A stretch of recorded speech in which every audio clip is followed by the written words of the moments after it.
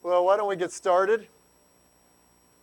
Since it's a couple minutes after 7, we have some folks here. Carl, we have a couple people on Zoom as well. 3 people on Zoom. Good. Well, why don't we pray, as we always do, to start our time together and trust that the Lord is going to speak to us tonight. Heavenly Father, of course, we just want to thank you so much for how good you are to us and the grace that you've given us, the love that you've shown us, your kindness, your forgiveness. We just want to acknowledge, Lord, how amazed we are that you would reach out to us, that you would reveal yourself to us, that you would be patient with us, that you would be faithful to us, that you would draw us unto yourself. We just thank you so much for that, Lord God. We thank you particularly, Lord, for the blessing of being able to read your word together. Thank you for the things that you teach us in Scripture, the things that you show us. And we are always wanting, Lord God, to know you better, to understand you better, to understand your word. And even as we were talking about when we met a couple of weeks ago, Father, we really want to understand what you are saying to us through your word. Lord, you are speaking, you are revealing, you are showing. And we want to know rightly what it is you have recorded for us. And so, Father, we are so grateful to you for your Holy Spirit. Because, Jesus, you promised when you were still on this earth before you went to the cross, you promised your disciples that when you return to the Father, that you would send the counselor, the teacher, the one who would remind us of your words, the one who would instruct us and reveal more of you and the Father to us. And that is the incredible gift of the Holy Spirit. And so we ask now that you would fill us with your Holy Spirit. We ask that you would help us, Lord, to listen attentively to what you are saying to us through the Holy Spirit. Jesus, as you wrote 7 messages to the 7 churches that opened the book of Revelation, you said, he who has ears, let him hear what the Spirit is saying to the churches. So, Jesus, we want to hear through your Holy Spirit what you are saying to us, because we know that you are encouraging, challenging, correcting, and speaking what we need to hear. And so help us to be attentive. And Father, all of this reminds us that we need your help. We need your wisdom. We need you, Lord God, to rightly understand what we will read together tonight. And particularly, Father, as we continue to talk about final judgment, we just want to thank you that one day, Lord, all of creation will stand before you. You are creator and you are judge. And right now, so many don't believe that. And many think it's a fairy tale or a myth. But Lord, we know that one day all of creation will stand before you. And you will be the righteous judge. Lord, we know that you do everything well. And while there is so much of this, Lord, that we will continue to not fully understand, we know, Lord God, that everything that you do is right and everything you do is good. And so as we consider final judgment and as we consider some of the passages of Scripture that speak about it, we just thank you, Lord God, that that is what we are looking forward to. A time, Lord Jesus, where you will righteously judge all of your creation and you will receive the glory. And we're grateful to you for that. So Jesus, it is in your name and your name alone that we pray these things. Amen. Amen. Well, a couple of weeks ago, we started to talk about the theme of final judgment. And again, we're going to continue to use the sheet that we started on 2 weeks ago. And then we're going to jump to the second sheet, which simply says Final Judgment, Part 2. So just by way of sort of quick review, I want to reread 2 Corinthians chapter 5, verse 10. This is the verse that we opened with a couple of weeks ago. 2 Corinthians chapter 5, verse 10. And again, on the sheet that you have in front of you, Final Judgment, this is the first passage under biblical topics and themes. So 2 Corinthians chapter 5, verse 10. It says, "For we all must appear before the judgment seat of Christ, that each one may receive what is due him for the things done while in the body, whether good or bad." So in many ways, this is a really helpful sort of summary verse. It's reminding us of where creation is heading. And creation is heading to final judgment. And remember, we talked about the word that the Apostle Paul uses there. NIV translates it as the judgment seat. It's the idea of the place where judgment occurs. Sometimes it was literally a seat upon which the judge would sit as judgment was pronounced. Sometimes it also is referring to a court. A couple of places where it's used in the book of Acts, it refers to a court. This is the Greek word bema or bema. Some pronounce it. You may have heard that, but that is what is being presented here. And so the idea is that all of creation will stand before the judgment seat of Christ. And again, one of the things that is emphasized here is that we will all be judged by what we have done while we are in the body. So how we have lived our life, what we have done with the time that the Lord has given us. We will be judged for that. The good things that we've done, the bad things that we've done. And so what we looked at next was some associated events around final judgment. So point 2 on the sheet, the general resurrection. We read John chapter 5, verses 28 and 29, where Jesus says a time is coming where everyone who is in the grave will hear his voice, and they will all come out. And some will experience the resurrection of life, and some will experience the resurrection of judgment. So this is referred to as the general resurrection. This is the resurrection of all humanity. And so what we are seeing is that final judgment is associated with the general resurrection. Point number 3 on the sheet, the end of the age. Again, we talked about this looking at Matthew 13.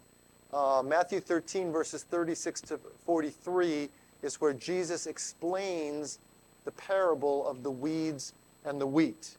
Remember, Jesus told a parable where a farmer plants wheat, and then in the night his enemy comes and sows weeds, and they grow up together. And the servants of the farmer ask the owner of the land, do you want us to pull up the weeds now? And the master says, no, you might pull up the wheat when you do it. Wait till the final harvest. So specifically in verses 39 and 40, Jesus, as he's explaining the parable to his disciples, says that the final harvest is the end of the age. And that is where the weeds and the wheat will be separated, and the weeds will be thrown into the furnace for burning. So again, we have this connection between final judgment and the end of the age. Final judgment and the resurrection of all humanity. And then the last passage that we looked at before we ran out of time is point number 4, the coming of the Son of Man in glory. And we read the opening verses of Matthew 25, 31 to 33. And again, Jesus says when the Son of Man comes in his glory, then he will sit on his throne and he will divide all of humanity as goats on his left and sheep on his right. So again, we have this sort of cluster of connections with final judgment. We have the general resurrection, we have the end of the age, and we have the coming of the Son of Man, or the return of Jesus Christ in his glory. All of these events are connected to, and final judgment is connected to them. So that was basically the foundation that we laid a couple of weeks ago. I'll pause here just to see if there's any comments or questions about that before we get into point number 5. But any comments or questions about what we looked at a couple of weeks ago? No, everything's clear? Okay.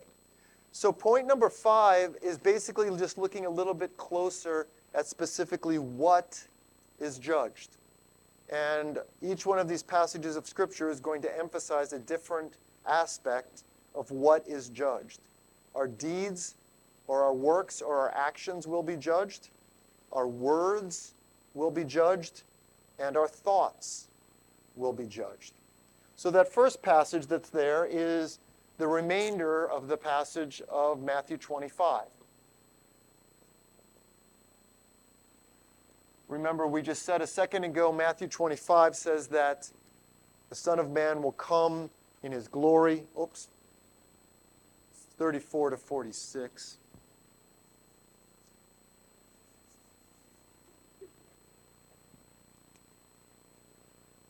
And of course, the context is the verses before 31 to 33. But the Son of Man comes in his glory, he sits on his throne, and then he judges all humanity.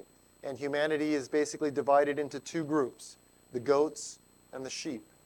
And then Jesus goes on to say, we're not going to take the time to read this tonight, but Jesus goes on to say, to the sheep, when I was hungry, you fed me. When I was naked, you clothed me. When I was in prison, you visited me. When I was a stranger, you welcomed me.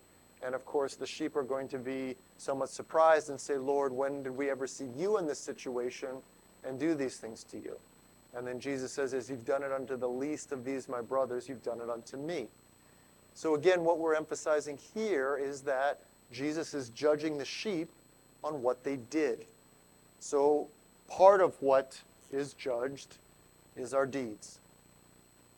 Now, of course, he goes on in the second part of this to talk about the goats and basically the same list of things, except each time the goats failed to do it.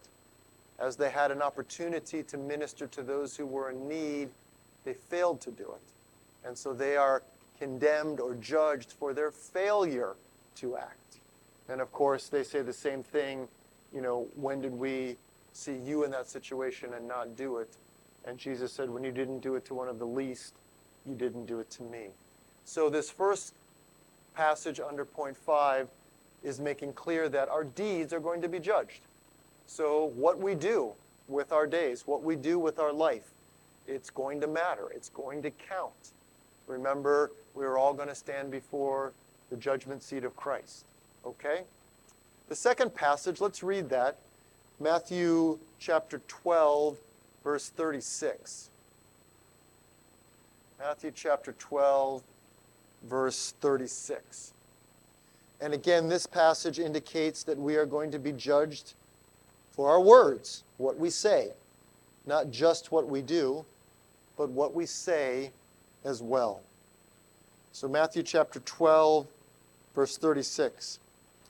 It says, but I tell you that men will have to give an account on the day of judgment for every careless word that they have spoken. So again, we see Jesus using a phrase here that he uses frequently, the day of judgment. That's another way of just simply talking about final judgment.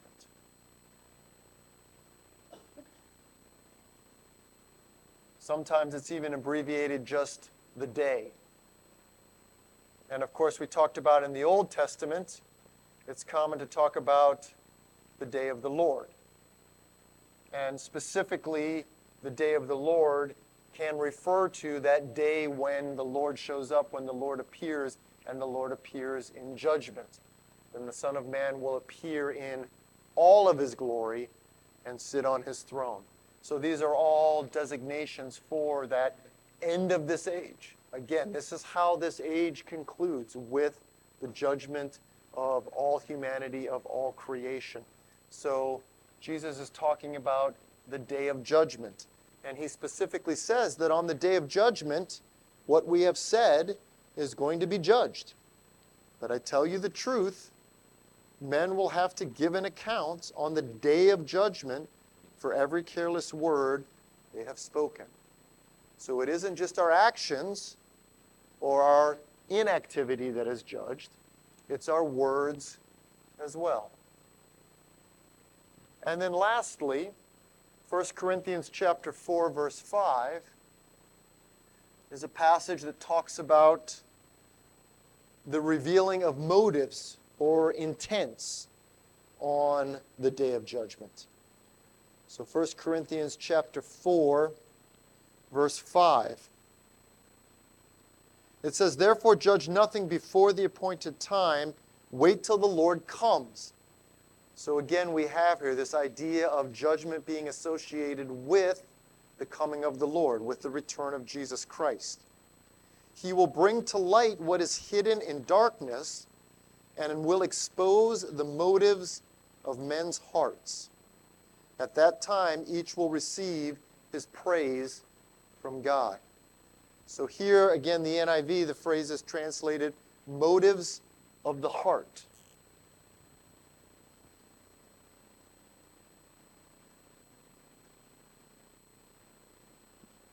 Motives of the heart will be revealed.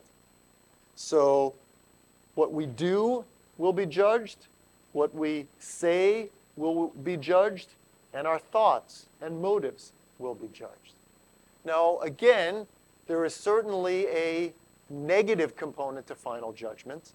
Jesus said here, every careless word or every misspoken word will be judged. But there also is a very positive aspect to final judgment. And that's really what Paul concludes with in this verse. He says, because then on that day, when the motives of the heart or the will of the inner person is revealed, at that time each will receive his praise from God. So it's important for us to remember that, yes, final judgment is a fearful and intimidating day when every sinful activity, every sinful word is called into account. But it also is an incredibly exciting day when what we have done for the Lord, what we have spoken for the Lord, what we have desired in our heart to do to please the Lord, those things will receive the praise of the Lord. And remember, we've seen that in the John passage. It says they will be called out, those who have done good, to the resurrection of life. Everyone will be judged, whether good or bad. So we have to, of course, fully embrace the aspect of final judgment that is the condemnation and the pronouncement of guilt, and then ultimately the punishment that ensues. And we'll talk about that after we finish the theme of final judgment, final punishment. But there also is reward. There also is gain. There also is benefit that can be associated and is associated with final judgment as well. But basically, you know, when you put these three together, and there are other passages that indicate the same thing, everything that happens in this life is judged. Everything is evaluated by the Lord, the perfect judge. And it's interesting because without getting into the whole context of 1 Corinthians 4, you know, the first thing that the Apostle Paul says in 1 Corinthians 4:5 is, therefore judge nothing before the appointed time, wait till the Lord comes. So that's, again, this theme in Scripture where we leave judgment to the Lord. Now, on the one hand, we are to judge and evaluate everything. But there is an ultimate judgment, a final judgment, an absolute judgment that we don't usurp. We allow the Lord to show that when he comes at the end of the age. Okay? So point 5 is just basically that everything, word and deed and thought, will be judged on the day of judgment. But any comments or questions about that point before we move on to point 6? Yeah, Ted.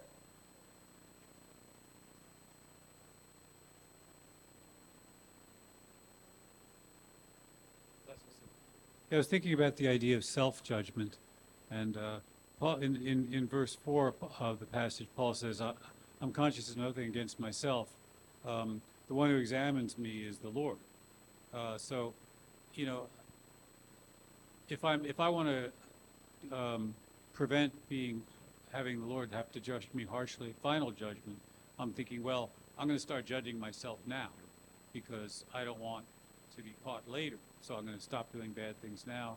But it seems like Paul's emphasizing the one, I don't even examine myself. The one who examines me is the Lord. And of course, that's consistent with other scriptures like at the end of the Psalm that says, search me, O God, and know my heart, try me and know my anxious thoughts, see if there be any hurtful way in me, and lead me in the way everlasting.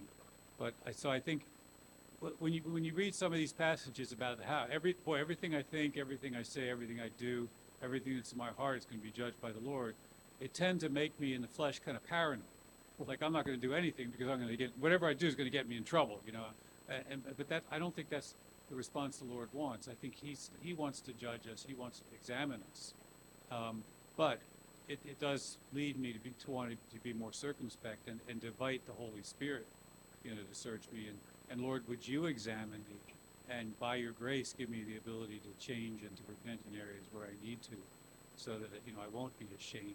I want, as Paul says in Hebrews, have to shrink back at the day of judgment. Yeah, yeah, no, definitely, definitely. And again, even if you go back one verse further, verse 3, it says, I care very little if I am judged by you or by any human court. Indeed, I do not even judge myself, which is along the lines of what you were saying. And again, judgment is a very broad word, and, there certainly is a kind of sinful judgment that we are to avoid, but then there also is a righteous judgment that we are to actively participate in. But ultimately, it is the Lord's judgment, it is the Lord's evaluation that we are to stand in agreement with. So in other words, if someone asks you, is lying a sin, as a believer, you're not going to say, well, I don't know, I don't want to judge. That's obviously not rightly understanding what the New Testament teaches, because, of course, lying is a sin. Now, we certainly want to, in humility, align ourselves with the just judgments of the Lord without taking the place of the Lord as final judge. And that's obviously where it starts to become sinful. And even if you look at one of the most amazing passages about human judgment in, I think it's Matthew 7 with the log and the speck, again, there's an incredible evaluation of, my own offense that has been forgiven versus the offense of someone else. So again, there is a place to evaluate the sin in somebody else, but we do it from a place of humility. We do it from a place of understanding that we are sinners that have been forgiven. Only the Lord can be perfect and say, I have never sinned. And so I judge you, a sinner, as one who has never sinned. But of course, the incredible thing is that Jesus, who knew no sin, became a sin offering for us. He so completely identified himself with us, who are sinners, that he took all of the weight of that sin upon himself. And so, we're going to get into a little bit, how we as believers should approach final judgment.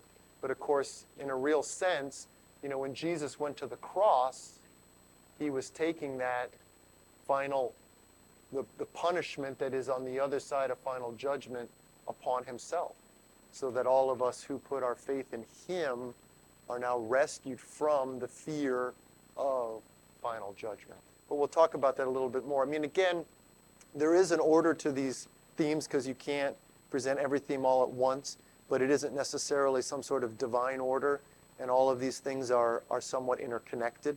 So we will talk a little bit more about, what do we as believers, how do we think of ourselves standing before the Lord on the day of final judgment, okay? But any other thoughts or comments about this point, our deeds, our words, and our thoughts being judged? Yeah, can we pass the microphone?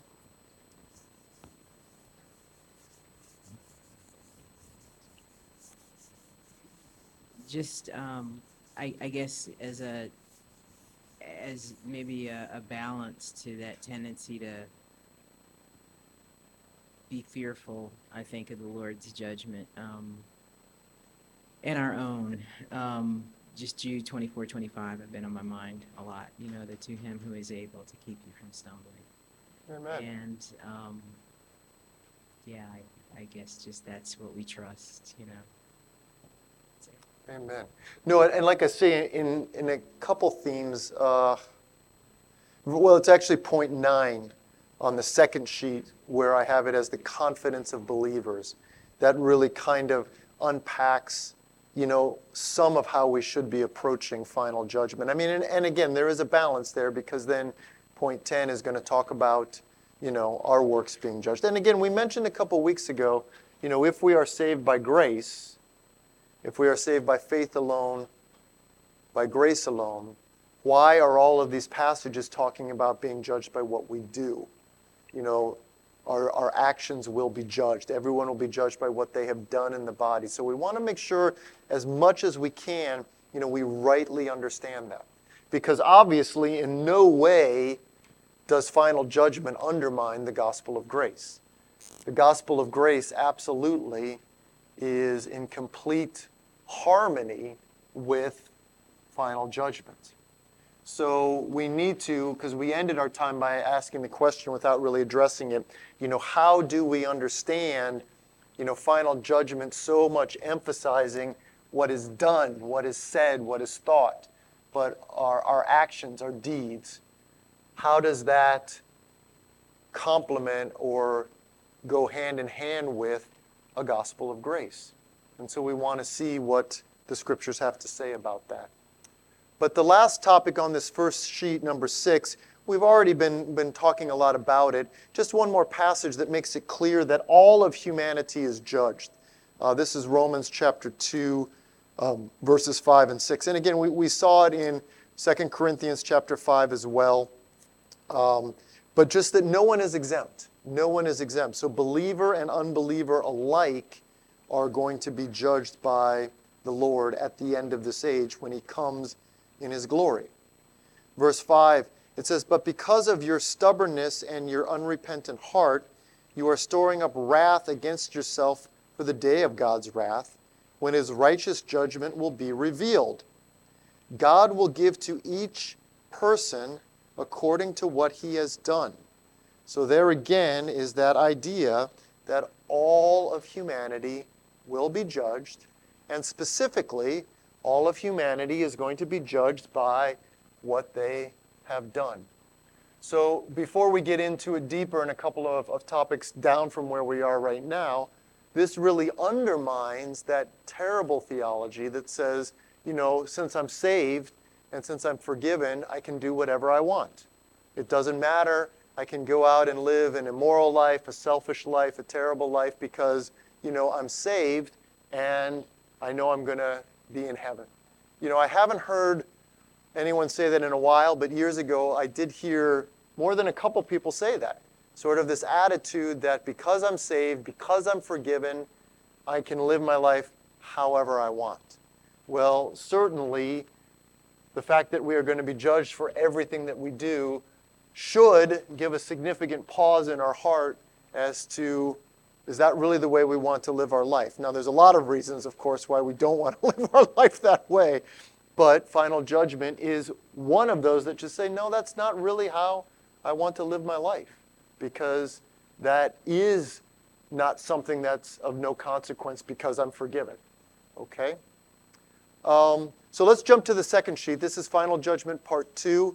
And just again, something that Scripture mentions without actually going into great detail about, and that is that it isn't just humanity that is judged. We've seen now that all of humanity is judged. But Scripture also indicates that angels are judged as well. And particularly in the 1 Corinthians 6 passage, there's something else that Paul throws in there that, again, the Scriptures don't comment on a lot, but it's a very intriguing aspect to final judgment. So 1 Corinthians chapter 6, verses 2 and 3. Now, again, the context is the Apostle Paul is correcting the Corinthian church, rebuking the Corinthian church for taking in-church disputes before secular unbelievers. And so he's saying, how can you, as brothers and sisters in Christ, allow unbelieving judges or unbelieving whoever to make decisions over you? And so to correct that, he's talking about what is coming. So in verse 2, he says, "Do you not know that the saints will judge the world?" So here is something that, again, that the New Testament doesn't go into great detail, but somehow or another, not only are we judged, but we participate in judgment as well. "Do you not know that saints will judge the world? And if you are to judge the world, are you not competent to judge trivial cases?" And then verse 3, "Do you not know that we will judge angels? How much more the things of this life?" So two things that are really interesting here without a lot of detailed explanation. One is that we as believers, in some capacity, participate in judgment. I don't know exactly how that's going to work out, and I don't know any passage of Scripture that goes into great detail explaining it. But, beyond any reasonable argument, that's what Paul is saying here, that we as believers participate in judgment.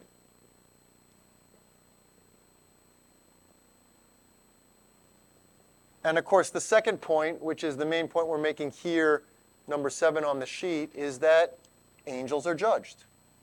And in fact, the Apostle Paul says that we as the saints, we as those who have been made holy by Christ, we will not only judge the world, but we will judge angels. So how that's going to work out and what that's going to look like, other than just saying it's going to happen, I'm not sure I can say much more beyond that. So, yeah, a comment or a question?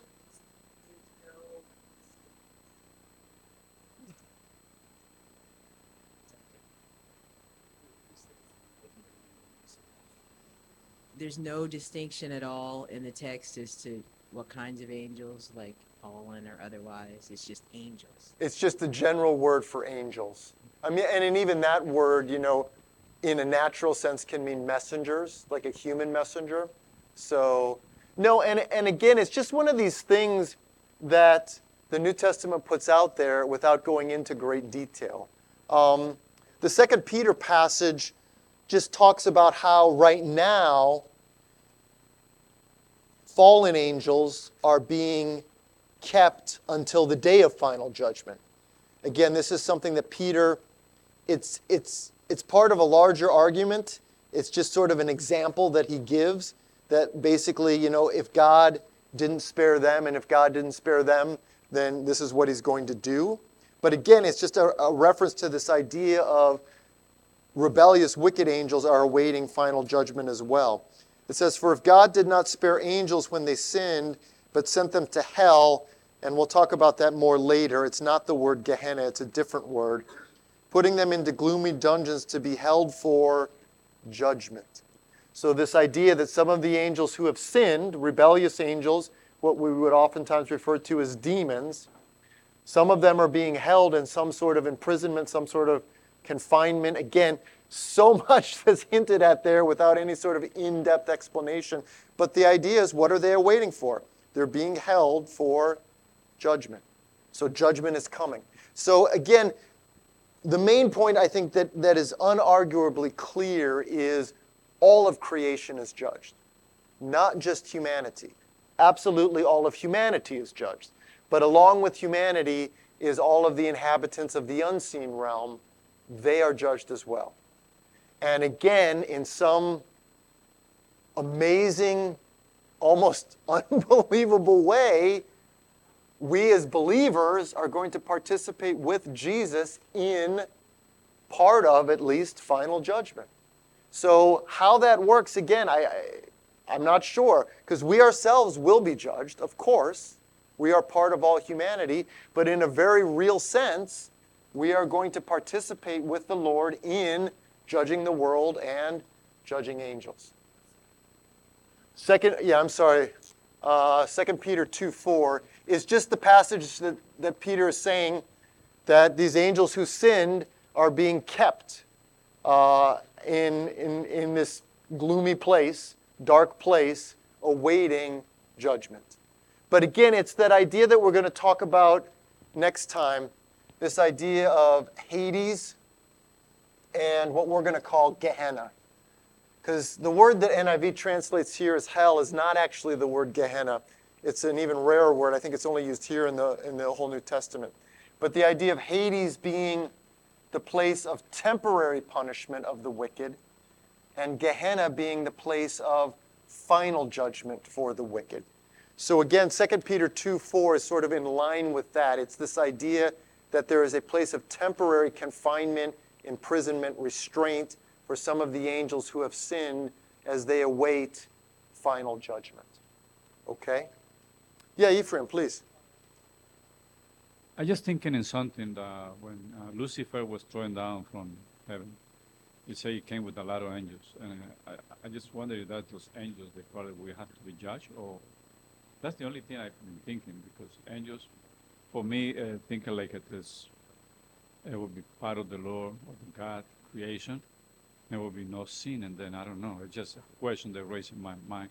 And the only angels they came, and I think there was thousands of them. They came with Lucifer. They were rebelled to God, rebellion to God.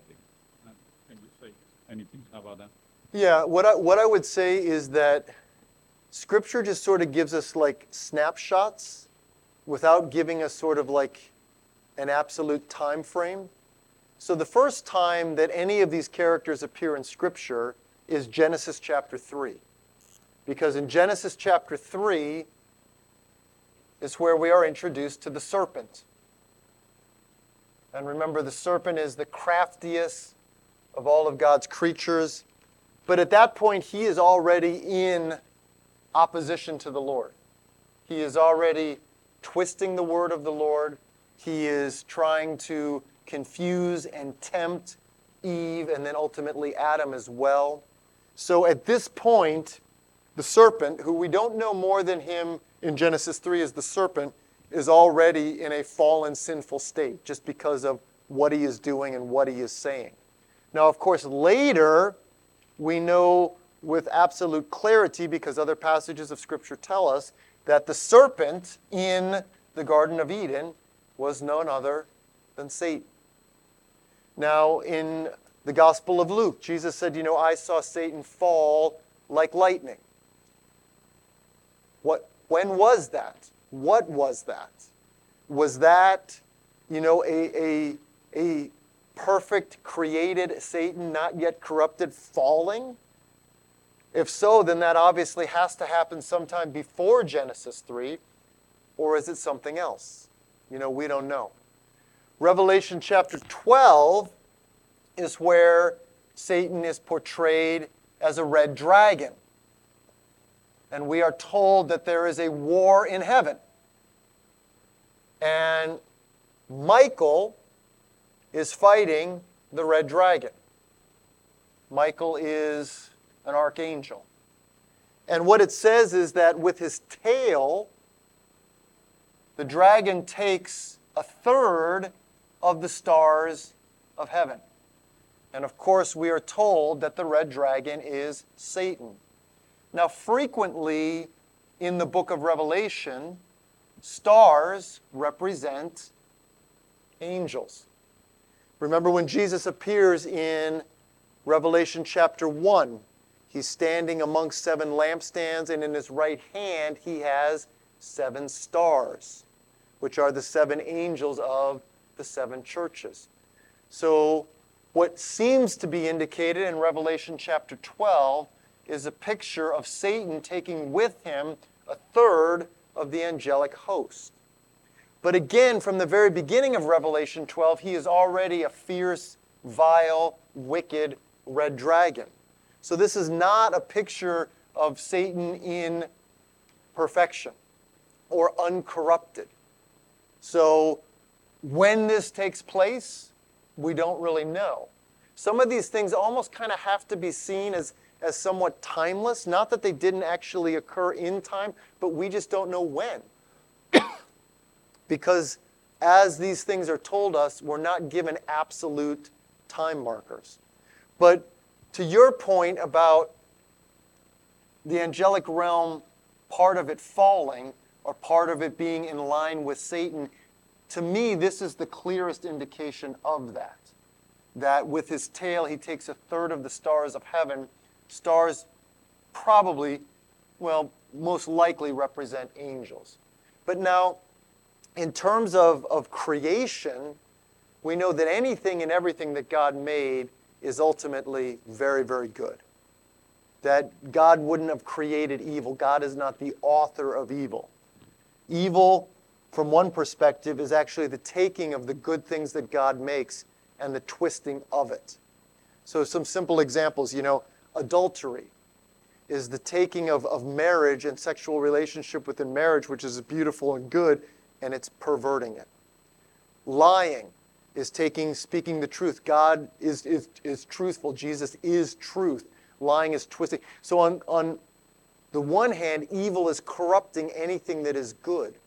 So when did the serpent become corrupt? Because we know that God didn't make him evil.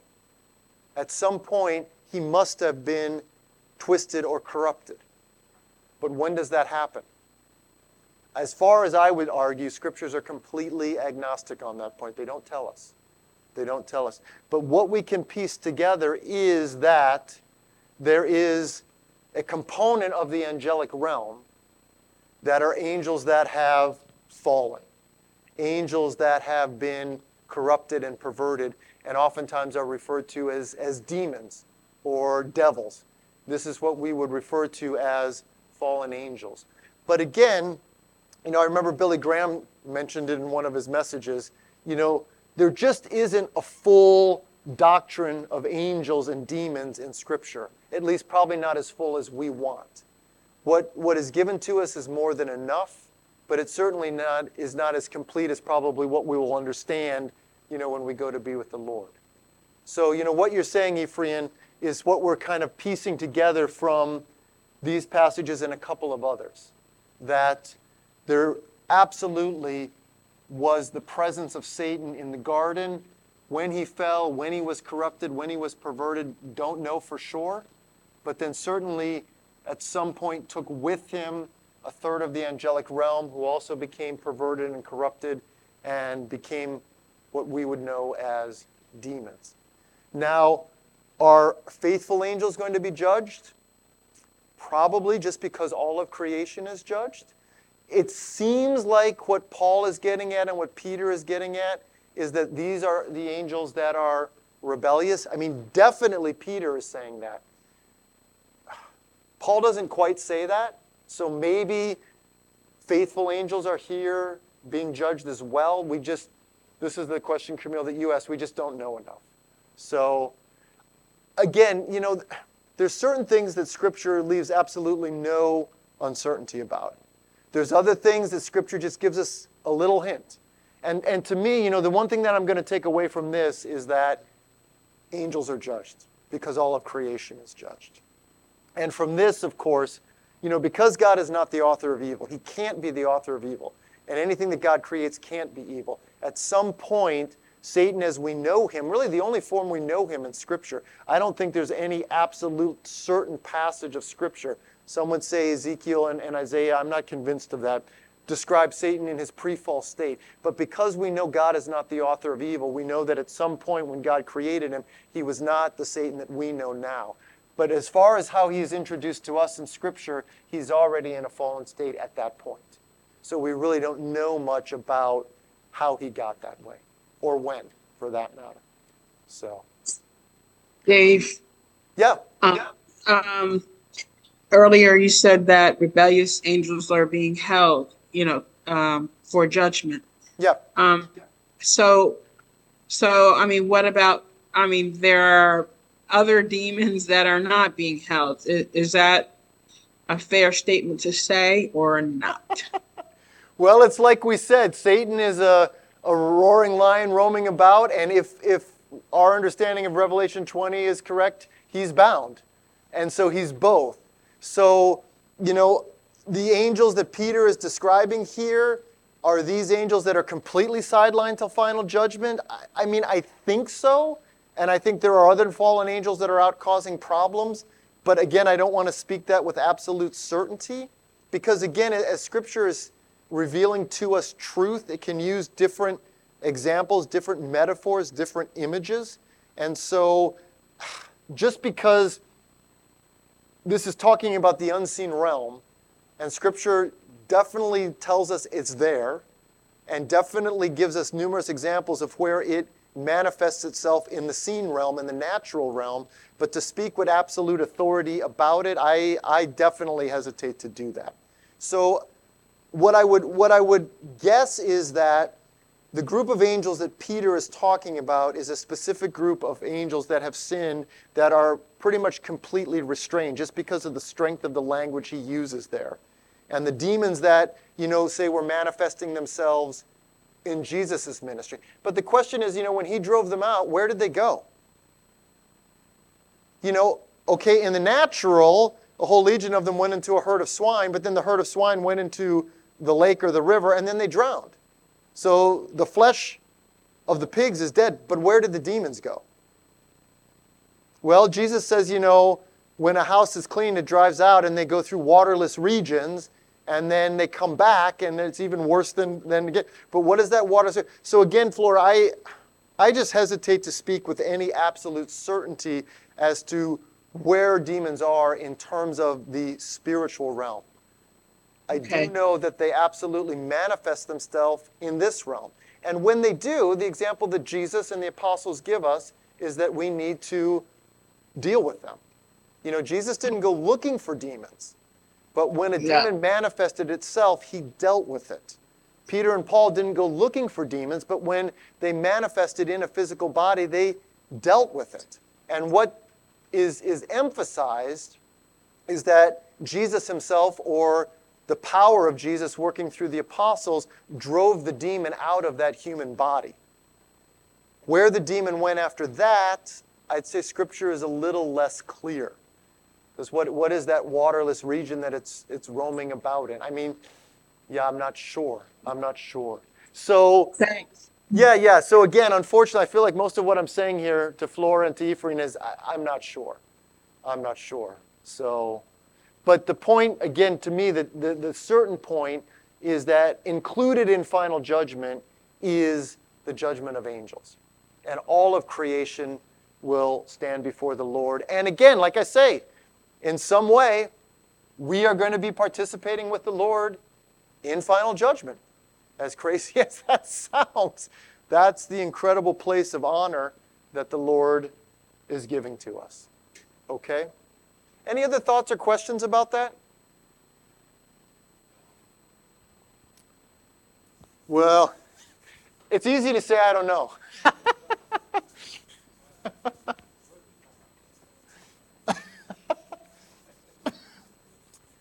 So the next passage is one of these passages to me that really helps me conceptualize final judgment. And it's in our favorite chapter here, Revelation chapter 20.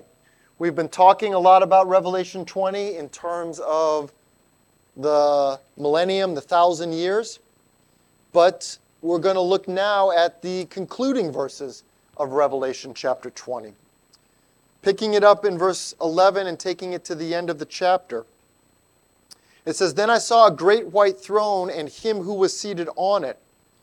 Earth and sky fled from his presence, and there was no place for them. And I saw the dead, great and small, standing before the throne, and books were opened. Another book was opened, which is the book of life. The dead were judged according to what they had done, as recorded in the books. The sea gave up the dead that were in it, and death and Hades gave up the dead that were in them, and each person was judged according to what he had done. Then death and Hades were thrown into the lake of fire.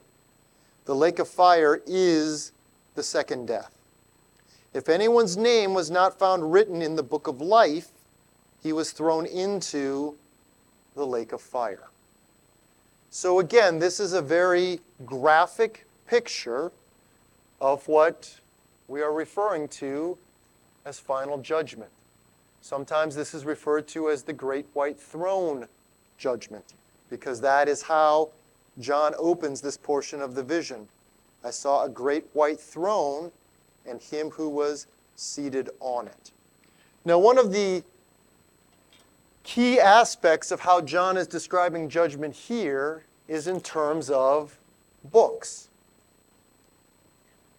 John says that he sees books open. And then he sees another book that stands alone. And that is the book of life. And from the picture that John gives us, what is recorded in the books is what was done in this life.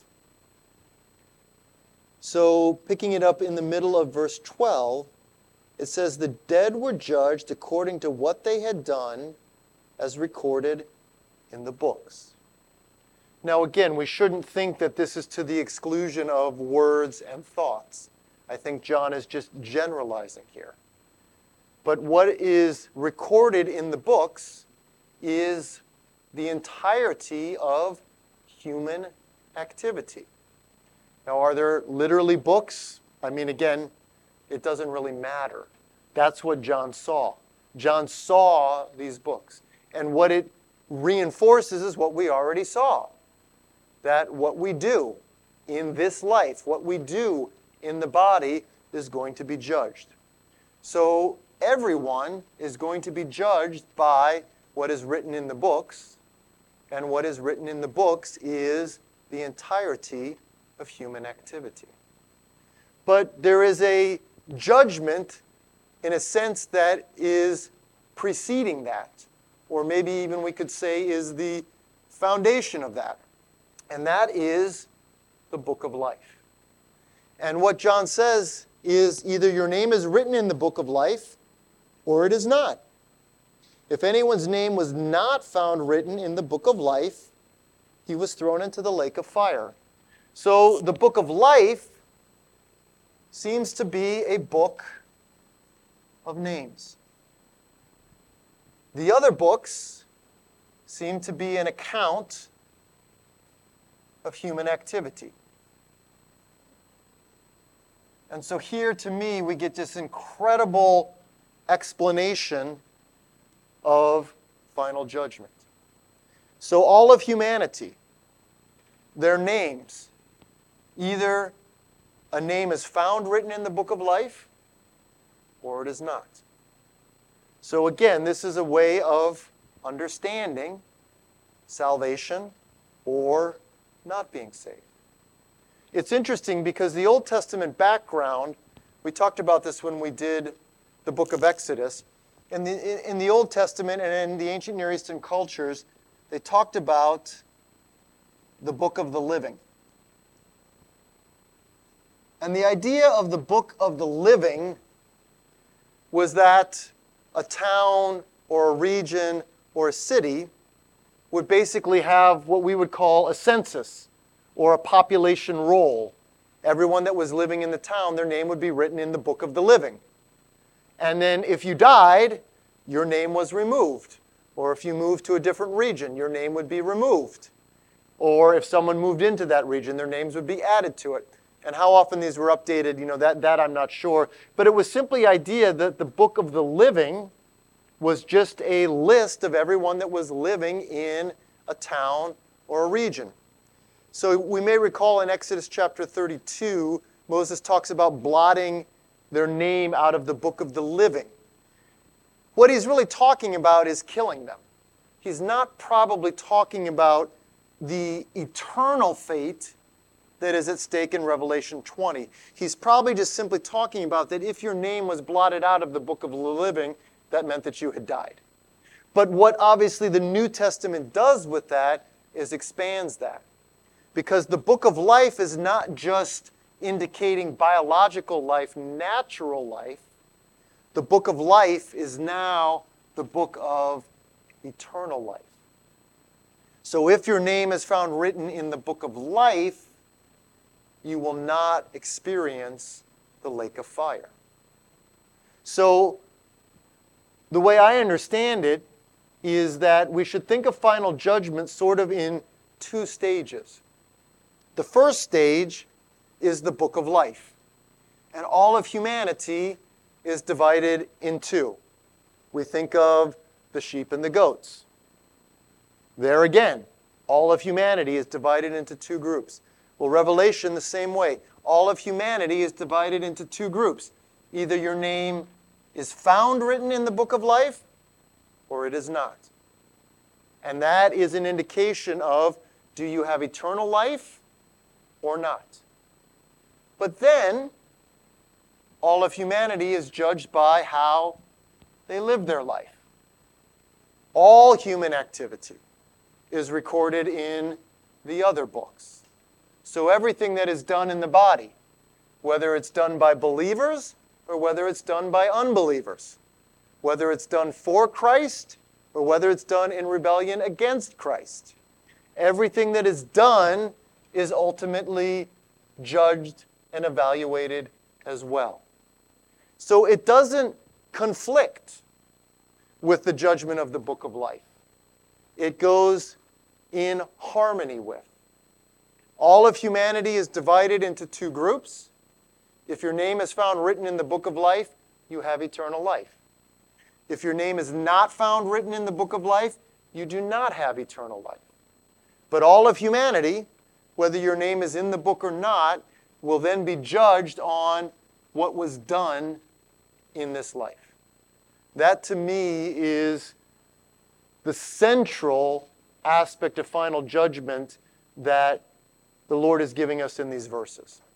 Okay, but let me pause just to see if there's any questions or comments about this.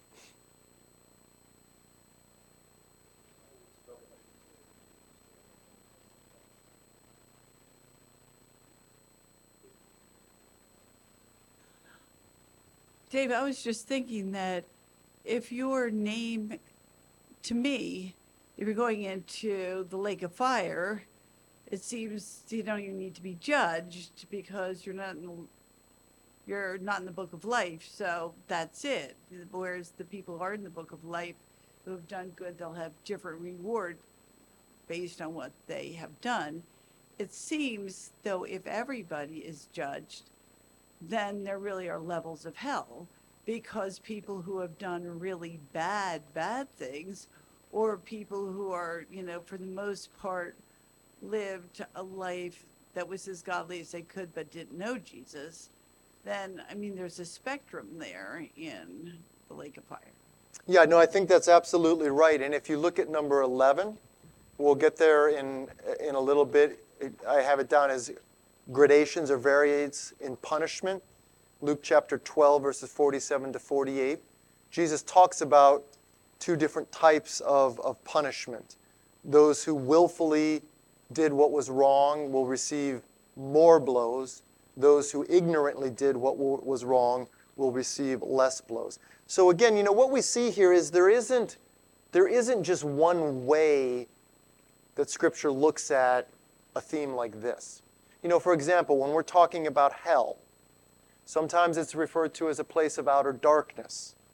Sometimes it's referred to as a place of weeping and gnashing of teeth. Here it's referred to as a lake of fire. Well, again, as we're just thinking in terms of natural creation, how can fire be darkness? Because fire, by very definition, produces light. So in other words, there's different sort of like windows that Scripture gives us to understand certain themes. And so, yeah, absolutely. The emphasis of Revelation 20 is not a varying degree of either rewards or punishment.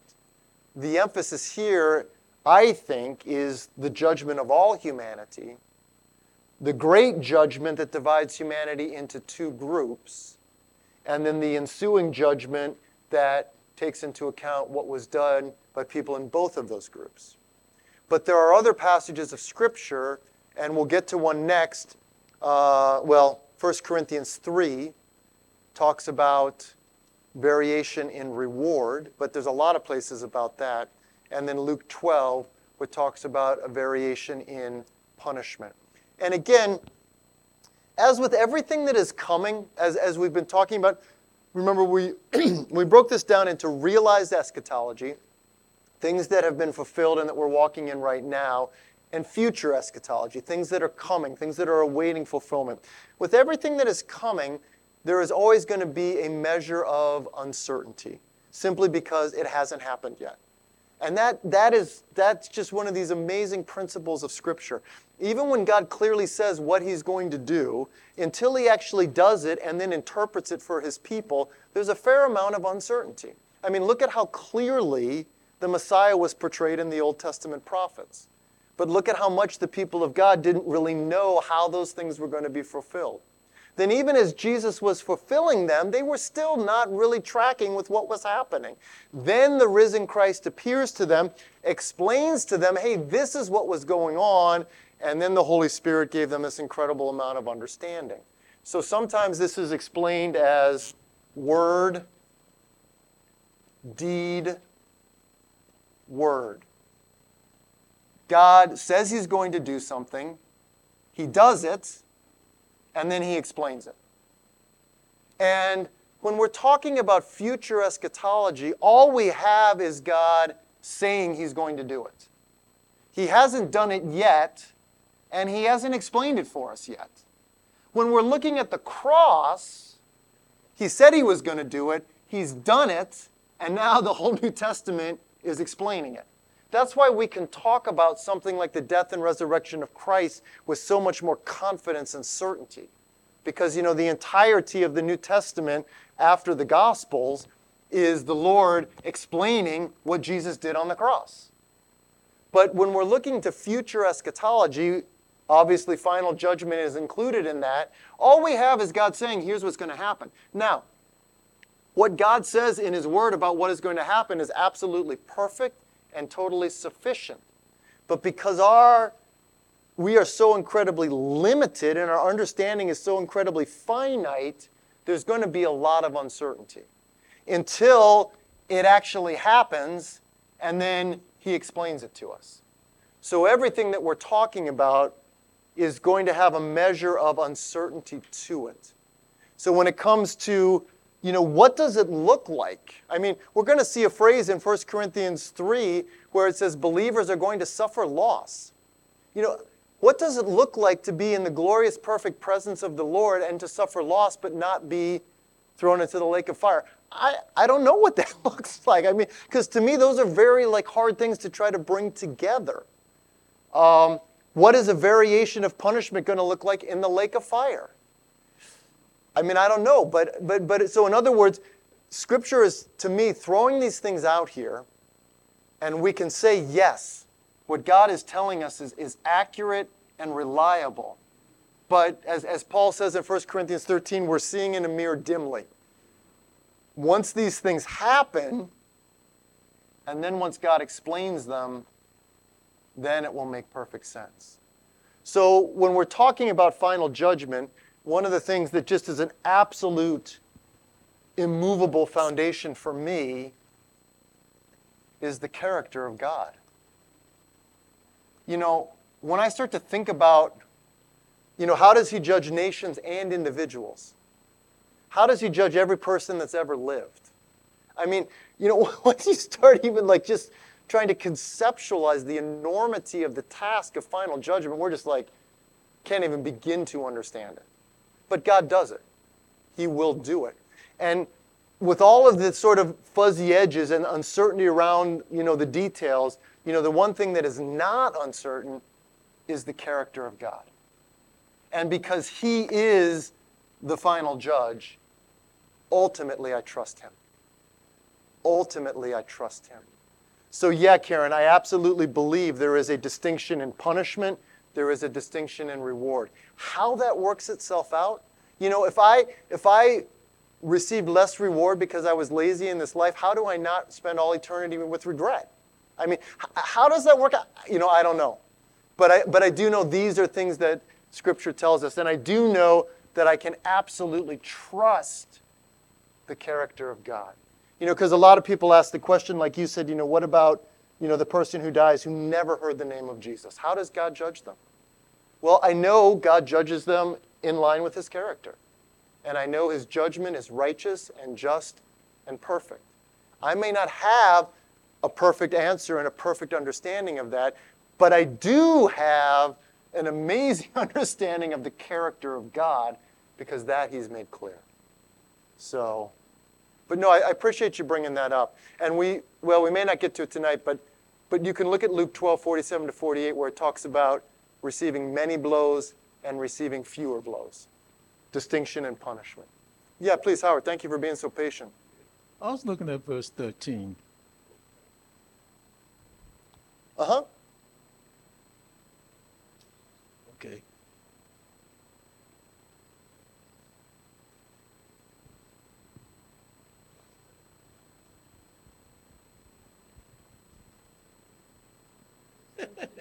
Yeah. Okay, just the first part of it, where it says, and the sea gave up the dead which were in it. You were talking about earlier, where Jesus drove the demons from Egypt to pigs, and the pigs ran. Am I being too little You know, you hear about people being buried at sea all the time. You know, like all the soldiers and everybody who's been killed, you know, in the sea. Am I being too little thinking about things like that? Or is this? No, well, a couple of ways that I would understand it, but I mean, these are the very questions we want to be asking. I mean, why does it talk about the sea giving up its dead? First, I think from a natural sense, I think what it's saying is, you know, even if you were not buried, which would have been the typical way, even in the ancient world, of dealing with a dead body. Most people would not have been died and had their bodies lost at sea. Most people would have died on land and had something done with their body on land. Some cultures burned, but most cultures had some sort of burial. So I think in part, what is being indicated here is that everybody is going to stand before the Lord. It isn't just, you know, the bodies that were taken care of on land. I think is probably one way. But another way is, metaphorically, the sea always stood for sort of like the forces that were opposed to God. Even if you go all the way back to creation, you know, the earth was formless and void. The earth, sort of in Genesis 1, is just sort of depicted as this sort of out of control, massless, shapeless, boundless form, primarily of water. And when God creates, in a sense, he contains the waters. He separates the upper water from the lower water. He separates the lower water from the land. And so in the ancient world, and even from a biblical perspective, the sea was always sort of like a realm that was to be feared because you weren't quite sure what was going on there. And it seemed to be a realm that potentially was beyond the control of God. So part of what Genesis 1 is saying is that even that, this realm most feared by humanity, just obeys God's simple word. Because there's a verse in Revelation that comes a little later when John is seeing the new heavens and the new earth, there's no sea. Now, you know, when you're sitting at the ocean, if you love the ocean, you're like, wow, Lord, how can it be? I mean, oceans and lakes and seas can be so beautiful. Because, again, it's the idea that the sea is the place that is, you know, uncontrolled and in rebellion against the Lord. So I think that's part of it as well from a metaphorical standpoint. But I think just from a natural standpoint, it probably is just the idea that no matter where you died and no matter where your body went, whether your body was buried on land or whether it was lost at sea, that doesn't mean that you are not going to ultimately stand before the Lord. All right? Okay, thank you. But you know, one other thing about the sea, you know, now you have an even more powerful understanding of the miracle of Jesus walking on the sea. Part of why that was so, you know, incredible and terrifying for the disciples is not just because, you know, it was night and they thought he was a ghost, but because here is the Lord effortlessly walking over this realm of chaos. He's not getting swallowed up in it. Even the hardiest of fishermen probably would not have been great swimmers. I mean, in the ancient world, swimming was not a thing like it is today. So a lot of people who went into the water, that was it. I mean, they were done. That's why shipwrecks, you know, were even more fearful than today. And so when you have Jesus just, you know, effortlessly walking on the water, because initially you think about it and you think, well, that's kind of a random miracle. I mean, you know, of all the things that Jesus could do, why is he? But part of it is because of what the sea stood for. Jesus is declaring, I'm Lord of everything. I'm Lord of even that realm of chaos that is apparently in rebellion against the Creator. I'm Lord of that. And I effortlessly walk over it, and it's subject to me beneath my feet. That is an aspect of that miracle of Jesus walking on the water. So, but yeah, if you just do like a word search for sea and take it from Genesis to Revelation, you'll see that it's a pretty powerful theme here. And it, again, is oftentimes used for God being able to display his power, even those realms and those places that are in most chaos. So, no, but thank you for asking that. Yeah. So not Yeah. erudite at all, but there is a book of life in the basement where we wrote everyone's name who accepted the Lord in Hallelujah Night.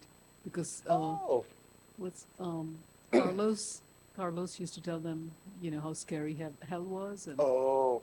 did they want to go there? Sometimes he would even have like a scary. Then eventually it just became a book, and then finally we stopped using it. But I bet you there's some amazing names there that we can pray over. Amen. Amen. Yeah, no, I had forgotten that was a component of Hallelujah Night, definitely. Well, any other comments or questions about the depiction of final judgment in Revelation 20?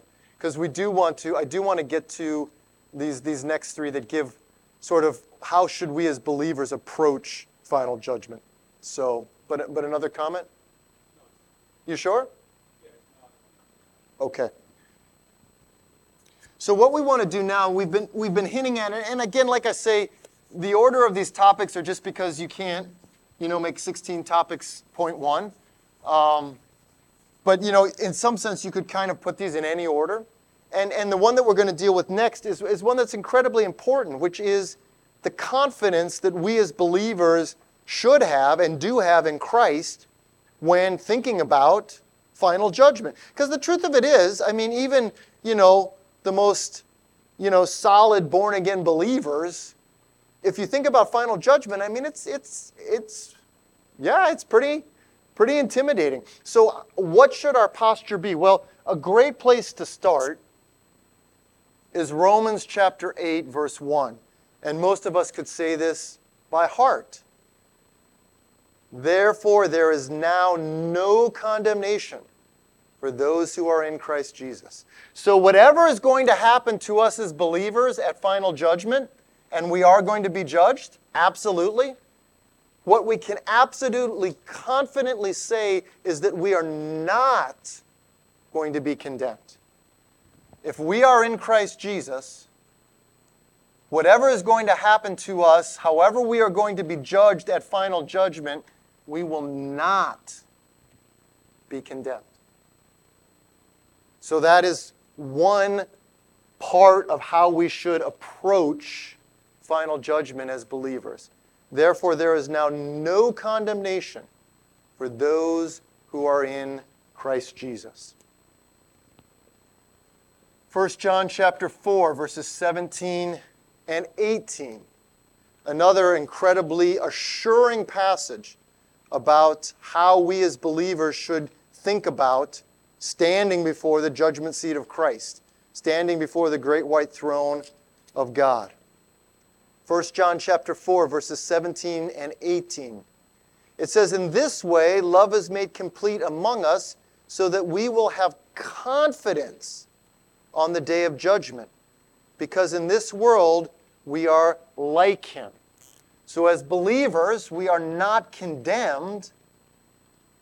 And as believers, we have confidence when thinking about the day of judgment. Verse 18, "There is no fear in love, but perfect love drives out fear, because fear has to do with punishment. The one who fears is not made perfect in love." So for those who are not in Christ, the other side of final judgment is eternal punishment. But fear, John is saying here, fear has to do with punishment. And because we have been made perfect in the love of Christ, we can approach final judgment with confidence, and so then we do not approach it with fear, because fear has to do with punishment. So again, in a second we're going to talk about 1 Corinthians 3, where we can suffer loss. Whatever that is, it's not punishment. Because John is saying what we can think in terms of standing before Christ and experiencing final judgment is that we can approach it with confidence, not with fear, being afraid of punishment. And then the last is Jesus himself. We looked at John 5, 28 and 29 2 weeks ago, talking about the general resurrection of all believers. This is a couple verses before that. John chapter 5, we're just going to read verse 24. It says, "I tell you the truth, whoever hears my word and believes him who sent me has eternal life and will not be judged." NIV has condemned. But the word that's translated there is either judged or condemned. So if we believe in Jesus and believe in the one who sent him, we have eternal life, and we will not be judged, we will not be condemned. He has crossed over from death to life. So we don't want to treat final judgment casually. We don't want to say, well, because I accepted the Lord once 30 years ago, I can live however I want because I'm going to be saved in the end. What we do matters, but as we take seriously what we are doing in this life, we don't think of final judgment as having the possibility of us being condemned. We don't approach it with fear or punishment, and we know that we will not be judged. Judged, obviously, in the sense of condemned. That's obviously why NIV translates it condemned. Okay? So these are just 3 places that help us as believers to understand rightly how should we approach final judgment. Now, in complement with this is 1 Corinthians chapter 3, verses 10 to 15. Because this is really where Paul sort of helps expand this idea that even though we as believers are saved by grace, we do not have to fear condemnation. We do not have to fear punishment on the other side of final judgment. We do not have to fear the things that the unbeliever should be fearing. We can't just casually approach what we do in this life, nor can we casually approach final judgment. Even for us as believers, there's an incredibly serious component to it. So 1 Corinthians chapter 3, verses 10 to 15. It says, "By the grace God has given me, I laid a foundation as an expert builder. Someone else is building on it. But each one should be careful how he builds." Each one of us, confident, assured, forgiven, redeemed, completely embracing the gospel of grace. Each one of us, holding firmly to all of that, should still be very careful about how we build or what we are doing with our life. For no one can lay any foundation other than the one already laid, which is Jesus Christ. Now here again, it really isn't the language that Paul uses, but when we're talking about being judged by what you do and the gospel of grace, if you were sort of kind of to lay this over Revelation, the gospel of grace is, my name is in the book of life.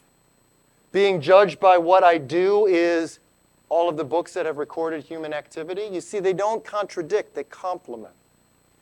Now, putting this over 1 Corinthians chapter 3, the foundation that has been laid is Jesus Christ. That is the gospel of grace. No other foundation can be built upon.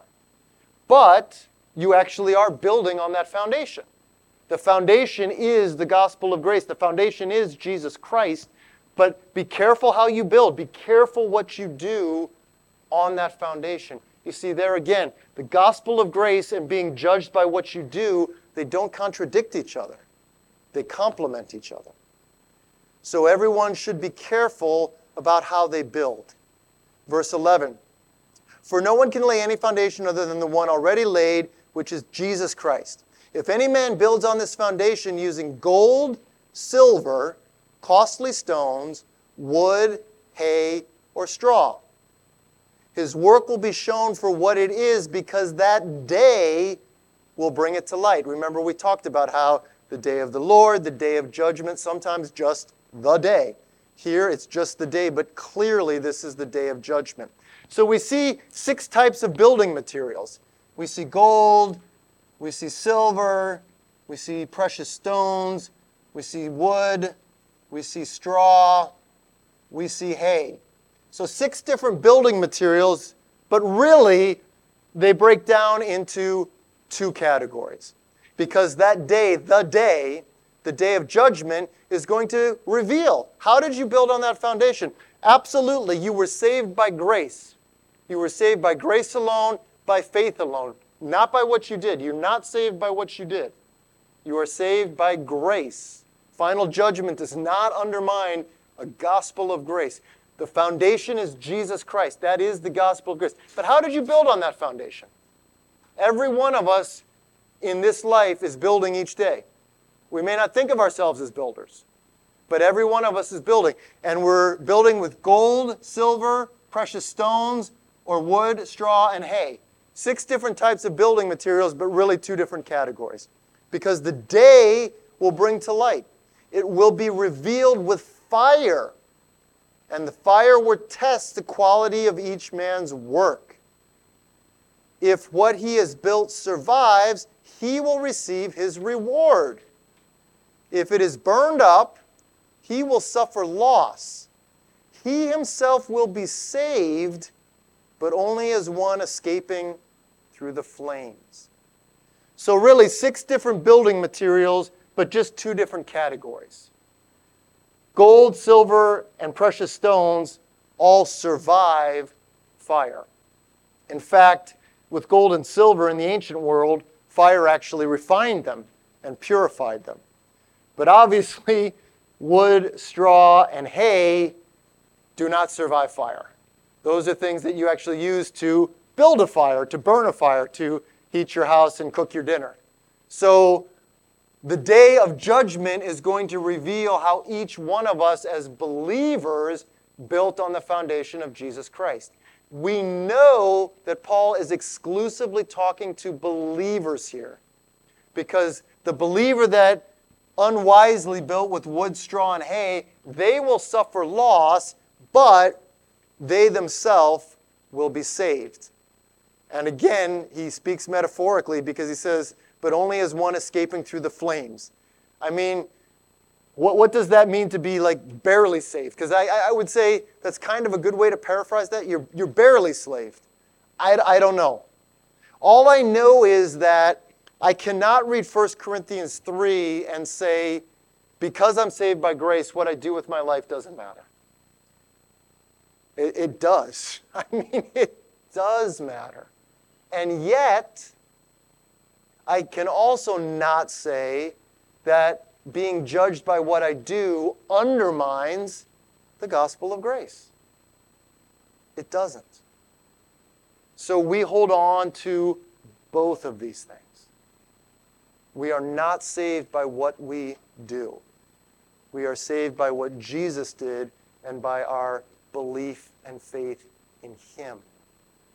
But we will absolutely be judged by what we do. Okay? Now let me pause here. I'm not going to read anything more tonight, so if there's any comments or questions, please feel free to jump in. Yeah, please.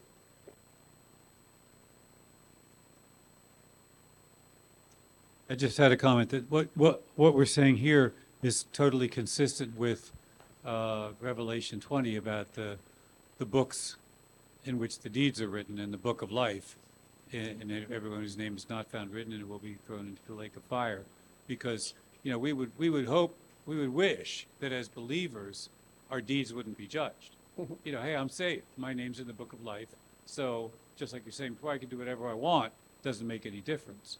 But the fact that everyone is going to stand before the judgment seat of Christ, that my deeds are going to be all read out of the book of out of the books where the deeds are written, just like every unbeliever, like everyone who's going into the lake of fire. My deeds will be exposed also. My name is also in the Lamb's Book of Life. But I wish that the Lamb's Book of Life was the only book.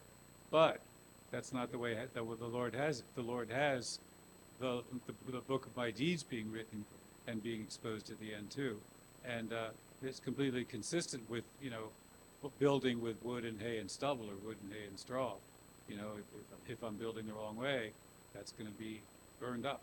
It's going to be revealed. And yet, I'll still be saved. My name's in the book of life. But, it's incentive to live godly and to live for the Lord, and not to just live selfishly and carelessly, even if I know that ultimately I'll be saved. Absolutely. And what you're saying, Ted, again, to me, just sort of brings up a difficult aspect of final judgment where we ultimately just trust the character of God. Because on the one hand, I am going to be accountable for my sins. But in a very real sense, my sins have been forgiven, and Jesus took that punishment upon himself. So how does God, punish the unbeliever for their sins? And how does God, hold me accountable for my sins without actually punishing me the same way he punishes the unbeliever? That I don't know. And that's the thing. I think, to me, it's just one of those things that's a little beyond my ability to sort through. Because, again, what you're saying is, the two mistakes that I make are what I do doesn't matter because I'm saved by grace. And you see, if you say that, I think in part you're genuinely holding on to all of my sins are forgiven. God is not holding my sins against me, and he is not. So you can see how even with good intentions, you might be able to kind of slip into that a little bit too much. To say that, look, everything that I've done, every sin that I've committed is forgiven, because it is. And yet, on the other hand, because we are accountable, we can slip into saying, oh, I may lose my salvation at the day of judgment, or I may, be punished, or I may be condemned. No, we don't want that. So there really is sort of kind of this incredible, middle ground that we have to walk, which I think you were capturing really well. We are not going to be condemned for our sins. Jesus was. Jesus was condemned for our sins. But we are accountable for how we live this life. And that's just, again, I think we all just sort of know how to live that out, hopefully to absolutely hold on to that confidence that Scripture, says that is ours, and yet take seriously how we live our life. But why? The unbeliever who lies is going to be cast into the lake of fire for lying. Well, I've lied. And I'm going to be accountable for that on some level, but I'm not going to suffer eternally or be condemned because of that. And again, how does that sort out? It's the character of God. It's the character of God. So we really do have to very, very tightly hold on to the gospel of grace, which is every sin I've ever committed has been completely forgiven. Jesus bore that on the cross for me. And yet, I have to build very carefully. I can't just be cavalier or dismissive about my sin because it's forgiven and it will be forgiven. We have to hold on to the seriousness of how we build without slipping into the fear of condemnation. But how you were saying it, Ted, I think was really excellent. So thank you for sharing that. Yeah, please. Yeah, and just to go on what you and Ted were saying, you were saying we shouldn't stand before God for fear, being judged with punishment and all. But at the same time, don't you think we shouldn't stand before him with a bunch of pride and arrogance, a bunch of cockiness? That's the other side. Sure. And again, that's the thing, even, as you were saying it, John says we have no fear because fear has to do with punishment. But yet, Proverbs chapter 1, the fear of the Lord is the beginning of wisdom. So, there is a fear that is godly and right. And I think that's what you're talking about. We don't just strut into the throne room and say, yeah, give me my rewards. So there is a sinful fear that absolutely is to be completely rejected. But, the Bible can use the same word to be talking about something similar but different. There is a godly fear that you're talking about that manifests itself in humility. It's respect, it's awe, it's worship. That's a fear that Scripture actually says we are to have. So the fear that John is talking about here is the fear that has to do with the threat of punishment. It's the fear that has to do with the thought that I'm going to be condemned. That fear is to be rejected. But like you're saying, Howard, to have an attitude of arrogance or pride, that is to not be our posture. We are to have a godly fear that respects the authority that he has, definitely. So, yeah. Can I make one other comment? When you're talking about the last things and final days and final judgment stuff, we tend to think in terms of events things and deeds, and it sometimes makes your head swim, but ultimately it all comes back to Jesus, and focusing on him. And even the discussion of the book of life in Revelation 20, you almost have to read side by side with the first, I think, mention of the book of life in Revelation, which is in chapter 5, where John's weeping because there's no one found worthy to open it. It's in the hand of he who sits on the throne. And the elder says, "Stop weeping. The lion who's from the tribe of Judah, he's overcome." Amen. And it says that he purchased for God with his blood, men from every tribe and tongue and kindred and nation. And that's the only hope I have. Jesus purchased me with his blood, and that's why my name is written in the book of life. And boy, are we grateful to Jesus. Amen. Amen. Just as you said, mentioning of the book of life in Revelation, I wrote another one down. It's a promise that's made to one of the churches. I have it down as Revelation 3:5, but this may be a good one just to end on. Revelation 3:5. But thank you, Ted, for the comment. So Revelation 3:5, it's the message to the church in Sardis, I think. Yeah. And Jesus says, "He who overcomes, or he who perseveres, will like them be dressed in white. I will never blot out his name from the book of life, but will acknowledge his name before my Father and his angels." So that promise, as we persevere with Christ, as we continue with Christ, as we get up each day and fight the fight and live for Jesus, when we make it to the end, we can have absolute confidence that he's not going to blot our name out of the book of life. Okay? Well, let me close this with a word of prayer. Heavenly Father, as always, we want to thank you so much for giving us the opportunity to be together tonight, both those who were here in person and those who joined us on Zoom.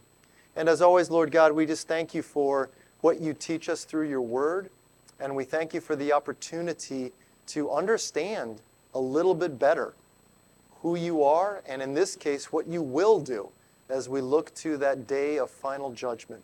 And Father, even though I feel like we said a lot tonight, we're not sure, we can be absolutely sure of the most important things. Jesus, you are the judge of all creation. You are the creator, and you are the savior, and you are the judge. We're not going to be standing before Buddha. We're not going to be standing before Muhammad. We're not going to be standing before Moses or Abraham. Jesus, we're going to be standing before you. You are the judge of heaven and earth. And all creation will be righteously, perfectly judged by you. And Jesus, because of the work that you did on the cross, even though we want to take seriously how we are living each day, we want to take seriously how we are building. And Lord, we want to build with gold and silver and precious stones. And because of what you did on the cross, Jesus, we can approach final judgment not with fear, but with confidence. Not with concern about being condemned, but confidence of being judged righteous because of what Christ has done. And really, Lord, when we think about that, what an incredible motivator for us to live each day for you. Knowing that you have given us your righteousness. What an incredible motivation for us to live each day for you. And so, Jesus, we pray that you would help us to do that. And it is in your name and for your glory alone that we pray these things. Amen. Amen. Well, again, thank you all for being here. In terms of our next time, we are going to be meeting in 2 weeks, which is Wednesday, May the 31st. I was hoping we were going to get done before we start summer evangelism. I'm not sure we're going to make that, but we will definitely meet May the 31st. We are actively looking at coming up with a definite schedule for summer outreach. Once we have done that, we will decide what we're doing with this once summer outreach starts. Carl says he wants to be here every night, so I do want to respect my brother for that incredible godly attitude. But we do know that unless the Lord comes again, May the 31st is our next scheduled meeting. So the Lord bless you all. Have a great rest of your evening.